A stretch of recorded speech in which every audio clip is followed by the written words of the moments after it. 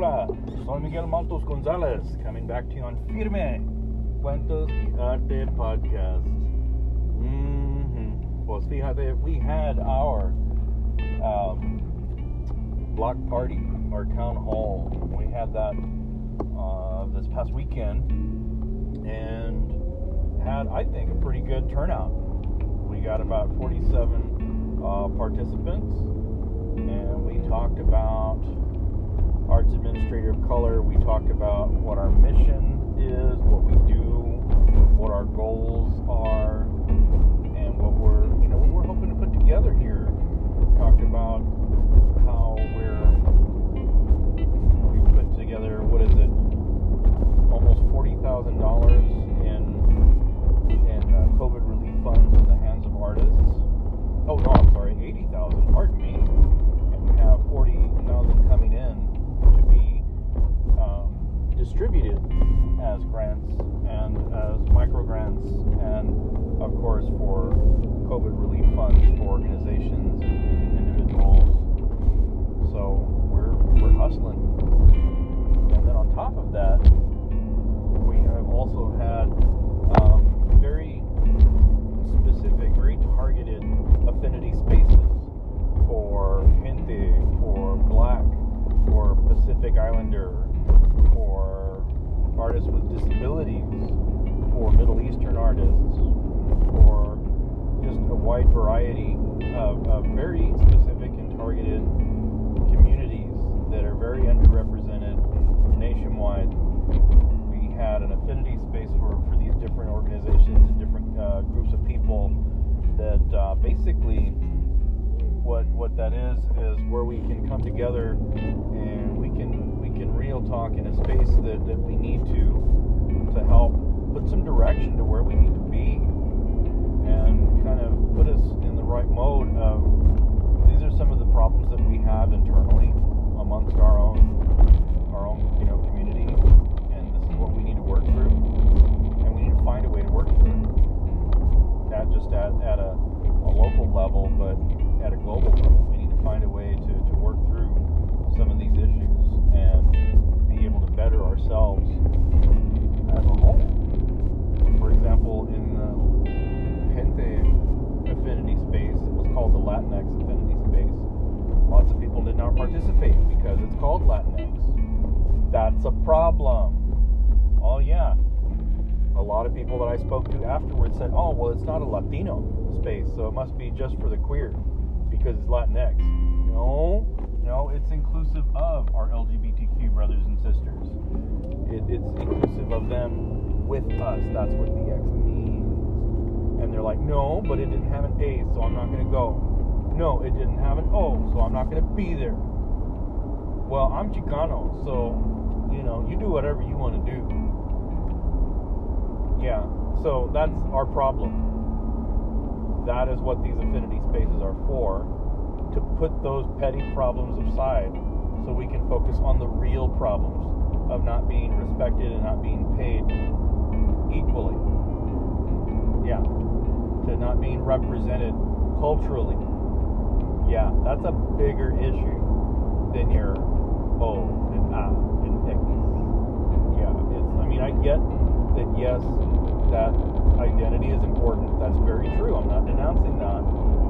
But I'm just saying there are bigger problems as a whole, as a community. You got to think bigger. You got to think big picture. People that are so focused and so narrow and so pinpointed on those little things like the O, A, X. Yeah, those are important. But that affects just you. That affects only 100 of you, maybe 1,000 of you, 2,000 of you. The bigger issue is that brown people in general, in the millions, the community, people that aren't even involved in the arts, people that are doing things in the medical field, people that are involved in banking, people that work at a grocery store or a convenience store, they're having problems just simply because they're brown and they speak Spanish. So yeah, affinity spaces, they make a difference. They put together communities and they're very specific communities. to discuss and hash out and advance through these issues that we have. Because as gente, we're not the only people with issues here. You know, it's got to change. And if we expect change to happen, well, damn it, we need to make that change happen. Because it's not just going to come up and take you by the hand. Nope. Change doesn't come up, and it doesn't coax you. It doesn't ask you, "Are you ready for change? I'm here for you. If you're feeling down, I'll fill you up. It's okay. I'm here for you." No, change doesn't come out and sweet talk you. No, it just change doesn't do anything, man. It only happens when you make it happen. Yeah. So off that. But yeah, you know, what we did with over this past weekend was really fun. It was really good. We talked about Arts Administrator of Color. We talked about the funding we were able to provide this past year and our goals for next year. We talked about that we have a governance committee, we have the communications committee, and what their role is amongst all of us. We talked about the chapters committee. Oh, that's something new. Chapters committee. And what Arts Administrator Color is doing, is we're building nationwide chapters for Arts Administrator of Color, official chapters that they would have guidance and they would have marketing materials, they'd have representation at the national level by Arts Administrator of Color, but the action is local. The support goes local. It goes to wherever you are. So where does it help you? It helps you in your house. It helps you in your very own community that you live and work in. But now, instead of having to scrounge together amongst your 5 or 6 friends trying to figure out how to do something and make it happen and busting your butt trying to invent the wheel, Arts Administrator Color from Washington, D.C. will come in and say, here is the wheel, here is the body and the frame, here is the steering wheel, and by the way, here are the rest of the wheels. You put it together, you organize, and then you drive it and you drive. Yeah. So, Arts Administrator Color, they bring years and a wealth of mentorship, of experiences that you may have already endured, with solutions that are already prepackaged, that have already been navigated through and negotiated and figured out and made to work. That change that you want, somebody else somewhere has already gone through that, or is going through it right now, and maybe they're thinking of some things that you haven't yet. So it'd be really good to put your heads together and advance. Yeah, that's what the chapters committee is basically about. Is about helping local artists of color, artists administrators of color, people of color advance, lift them up, get them where they want to be, where they deserve to be in their creative community.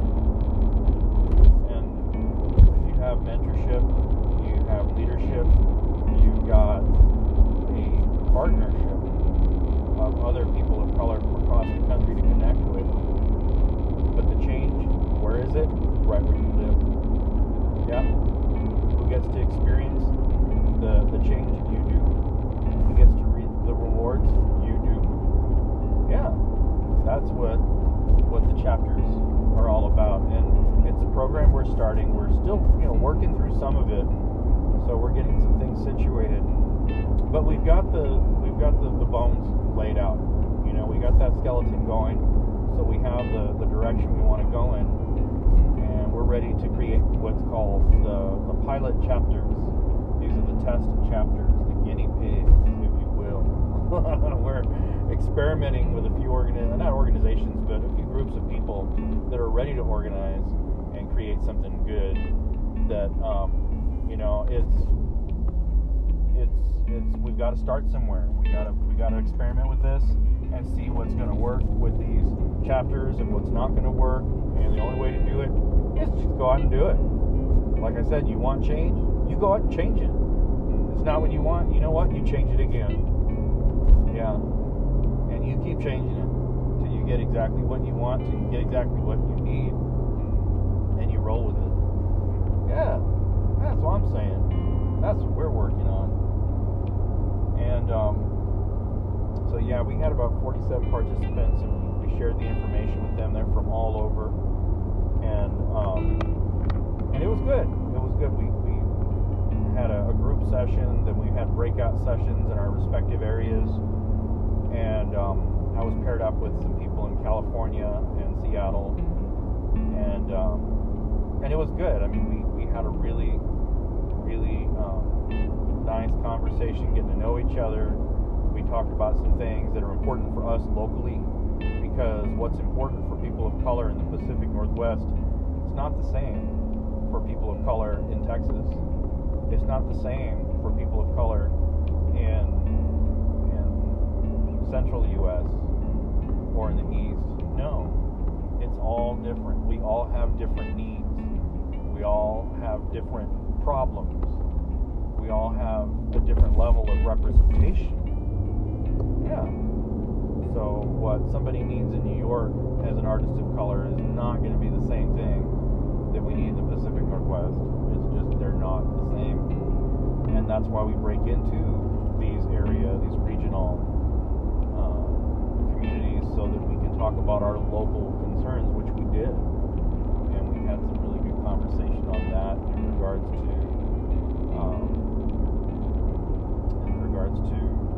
what's going on over in Seattle with the protests and how artists are dealing with that, what's going down in California with cultural arts and their representation, and Spokane and our needs for fair representation of artists of color here. So we talked a lot. It was good. And after that, we came back as a big group again, and then the block party started. And you may ask, how do you do a block party across the country online? Well, you do it with a DJ, for one. Not just any DJ. You got the DJ. We had a great guy from DC. Oh man, it was bumping. It was good. It's just a good time. We had music going. You know, we're in the chat talking with each other, direct messaging each other, just saying hi, how are you doing? It became a party. You know, it really did. It became a great party. People were dancing. You can see people dance on the screen, on the monitor, and they're like, you know, really working it. It's like, woo! It was good. It was really good. And then, you know, we've got people sending in requests to the DJ. Hearing some of their favorites. He played everything. He played from, you know, he played from Beyonce to Celia Cruz to Missy Elliott to everything. And we heard all sorts of stuff. Nobody was left out. And it was good. It was really a fun time getting to know people. Chat during the more sociable part, during the block party, you know, I was in there just telling people, hey, you know, drop your Instagram, let's follow each other, let's build a bigger network here. And so we did. You know, lots of people were dropping in there. It's a great place to just connect and network, and it was really fun. Yeah, there was nobody from Spokane there. I was the only one. And I put that out on my social, and people liked it, but they didn't join it. And that's okay, because, well, Spokane has a thing where Spokane is local. They stay in their bubble. You see, in my life, I've never known a bubble. I've never known anything like that, to be restrictive or to be or held back by anything. No, I don't allow that. No. Why would I settle for less? And I say that, and I really mean that. why would I want to settle for less? Why would I only want to live in my town? Why would I only want to support what's on my street? Why? What good is it for the overall community? What good is that for the state? What good is that for my gente? What good is that for people across the country? People around the world? What good is that if we only stay in our own little bubble? No, I don't do work in bubbles. No, sorry. You can if you want to, and you have fun with that. But I'm not. There's too much happening in the world to stay in your own bubble creatively. And I strongly believe that in order to grow as an artist, to grow within the cultural arts, you have to go out and you have to see what's not around you. You have to go out and learn what people are doing away from you, so that you can come back and you can reflect on that. That becomes an inspiration. That's how you grow and develop as a creative. And that's what I've done my whole life. I left San Antonio when I was very young, I think, and lived all over the country and had a chance to see different, I guess you could say, adaptations of gente across the country, and learn about our differences and our similarities, and have really picked up on the way when people move and they relocate, how they adapt to where they are at that time. And through all this exploration, learning about my gente across the country, I come here to the Pacific Northwest, and it is exactly like I expected. It's very in the bubble. It really is. And I mean, if you're content, hey, then whatever, you do whatever you want to do. I'm not the boss of you, but you know what? If you're going to do what you're going to do, and that's your choice, then that's where I think people shouldn't be allowed to complain. Yeah, because when you make your choices and they don't work out, that's it. That's your choice. That's what you did. That's what you had. That's where you at in your life. And that, I think, goes for a lot of directions. That's where it is in work. That's where it is in your relationships. That's where it is when you're art. That's where it is where you live. You chose to live where you are. You can get rid of things. You can move and go somewhere else. You can change the neighborhood you live in. You can change the way you dress. You can change the way you cut your hair. You're not locked into any form of permanent anything. And people say, yeah, well, I can't change the color of my skin. Well, no. There's no need to change the color of your skin. What you do is you change the world around you to the color of your skin. You show them and tell them why it's important to be brown, why it's important to be Asian, why it's important to be black. You share with them, you educate them, you lift them up to where you are in your life. That's one of the things that I learned by moving out of San Antonio. So, I mean, people, I see a lot of people in Spokane. I see them, they try, they do some good things, but they still think at such a small size. They think as small as their town is.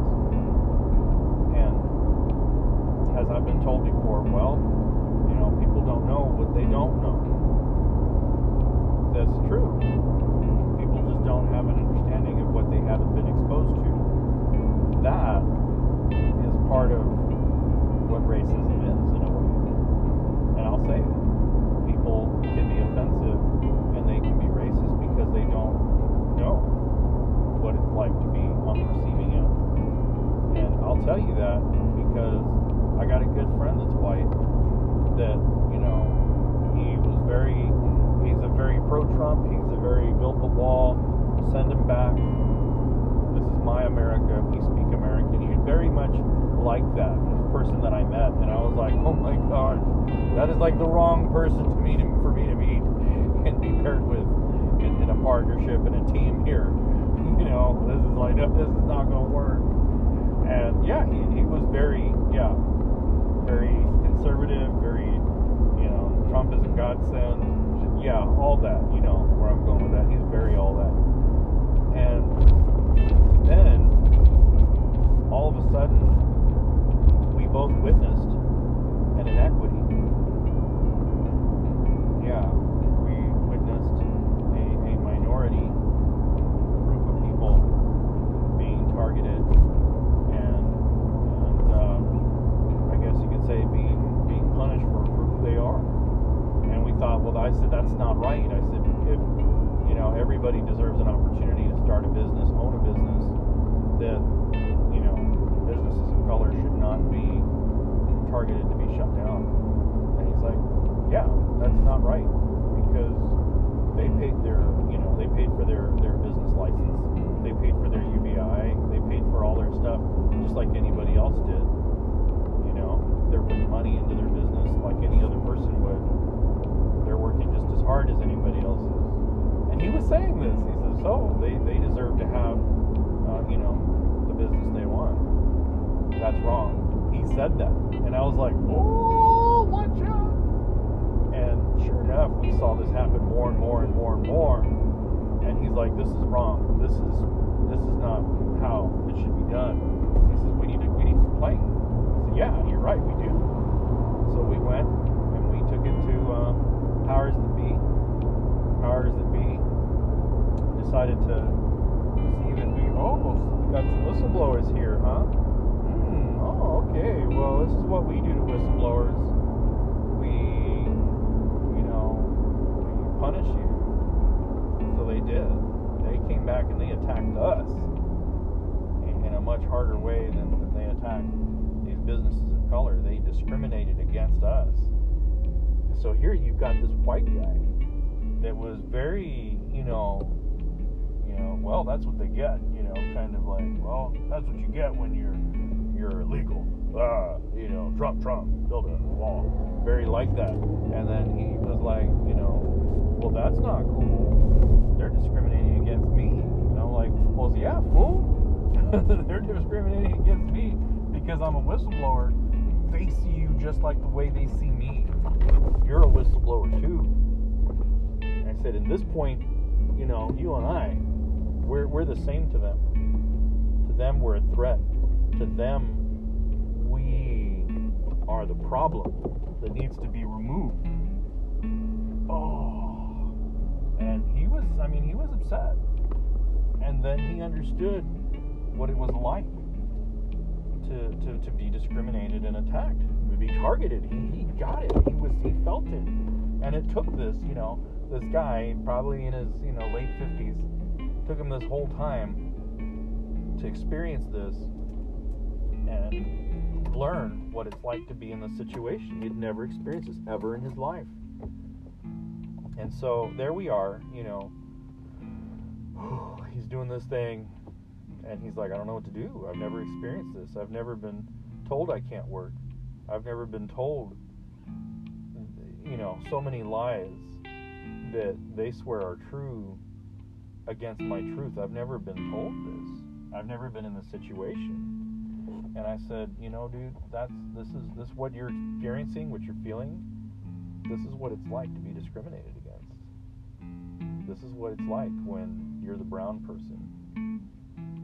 And I kept chill throughout this whole experience because, well, as a brown person, as a person that's bicultural, as a person that's not fully accepted in America, a person's never going to be accepted in Mexico, that's your root, that's your normal life. That is your social and cultural norm. And I don't say that because I want to boo-hoo or nothing. Nobody. I say that because it's true. That is a fact. When I'm here in white America, people see me, and many of them do think that I'm from another country. They think that I'm an immigrant. They genuinely believe that with all honesty in their heart until they learn that I'm not. And then they're like, oh, but I didn't know you were born here. But your English is so good. Yeah. Those are conversations I've had all too many times. And so there's this friend of mine. We're talking about stuff like this, about immigrants, about people that are, the reason why they're undocumented here is because the border crossed us, and we've been here for generations, like me and my family, and we're talking about this stuff, and he's really just taking it in, and he's like, wow, I never knew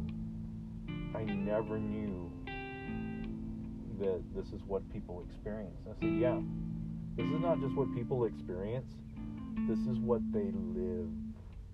This is the stress that goes through their entire life, from when they're children to the day they die. Todo viejo, man. This is their life. This is how they get treated. This becomes what's expected. And he's like, that's really sad. I'm like, yeah, it is sad. But you know what? When you're there saying build a wall, and you're there saying Trump, Trump, Trump, MAGA, MAGA, MAGA, quién sabe qué, que el otro, you're saying all this stuff. Well, imagine what you're bringing to that community, how you're making them feel. I mean, yeah.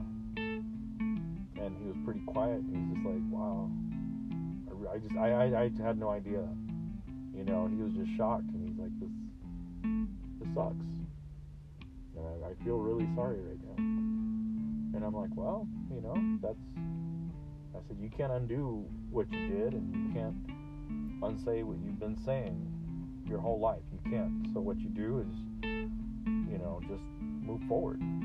If you don't like the way this makes you feel right now, change. You have the capacity. You're a grown-ass man. You can change if you want to. But you've got to want it. You need to want it to change. And he did. He doesn't have an interest in voting for him. He no longer says things like "Make America Great." Well, he jokes around, he kids, but he doesn't say it, and he doesn't mean it anymore. He'll joke around like that, but he doesn't say that anymore. And when the pandemic came down, I remember one of the things he said before I did was, oh man, these people, he says, so many people are going to be out of work. And he's like, man, but who's not going to stop working? And I was like, who? And he says the ag workers, the migrant workers, the ones in the fields.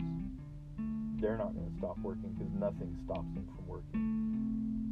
And he said, those migrant workers are the hardest working people in America. And that's spoken by a man that was like, send him back, build a wall. But he praised them and he respected them. You could hear it in his voice. Gosh, man, he was saying, man, they're going to keep working. And you know what's sad? They're going to get sick. But they're going to keep working. They're going to keep trying. Because they're not going to give up. They are the hardest working people in America today. Gosh. And he went on saying how they work outside, they labor, and, for next to no pay. He says they don't get anything, really. They don't get paid a lot, but they work so damn hard. And he went on and on. And just hearing him say that, having that realization, wow, it was something else. And then I remember he said at another point, how the community of color he says they're going to be affected so such a harsh way with this pandemic because of healthcare. Many of them can't afford healthcare, and just poverty in general, regardless if they're black or white or whatever. The poverty, people don't have the money to go to a doctor.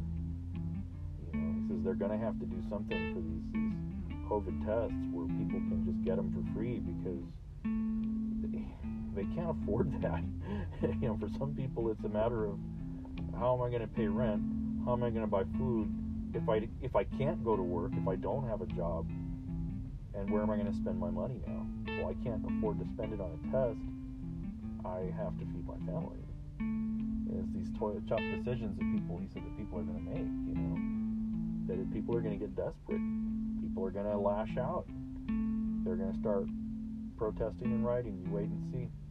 They're going to start protesting, not just you know, with picket line dancing, but they're gonna be out there trashing stuff. They're gonna be angry. They're gonna loot stores, you know. And he wasn't that far off. No, he was not that far off. So this past weekend was pretty interesting. How we were able to connect with people of color, with artists of color across the country. We talked for about an hour and a half.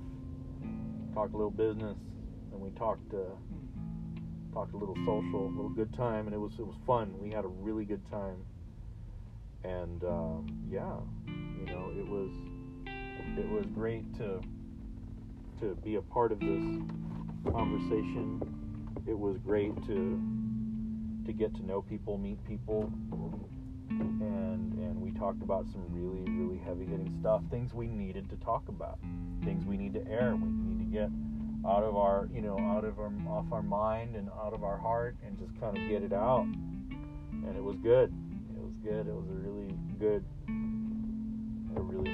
opportunity to connect and talk. And yeah, so we're gonna have some more chapter meetings and discussions on that in the near future, which I will continue to support and continue to promote. Hopefully some artists of color from Spokane can be there. That'd be nice. Wink, wink, nudge, nudge. Since you can't see me, I'm winking and I'm nudging you. I see, like that. Mm-hmm. Yeah. So it'd be good if we can get some changes made for our gente, for our people here. We need to. Because like I said, nobody's going to give to us. Nobody's going to change for us. Change isn't going to come and take you by the hand and say, are you okay? Are you ready? You sure? No, but you want change, you got to get up and make it. This podcast doesn't make me. It doesn't, you know, wake up and tell me what to do. No, I choose to do this. I make this change. Yeah, this isn't, I don't get paid for this. I don't get anything, you know, any form of compensation for this time that I put into it, and the time that I put it out there and put it on social media. I don't get anything put in my pocket for that. No. I do it because if I want change, I need to make it. Is this making change? I don't know. I haven't seen change yet. I'm still waiting. But you know what? I'm going to keep making it until I see change.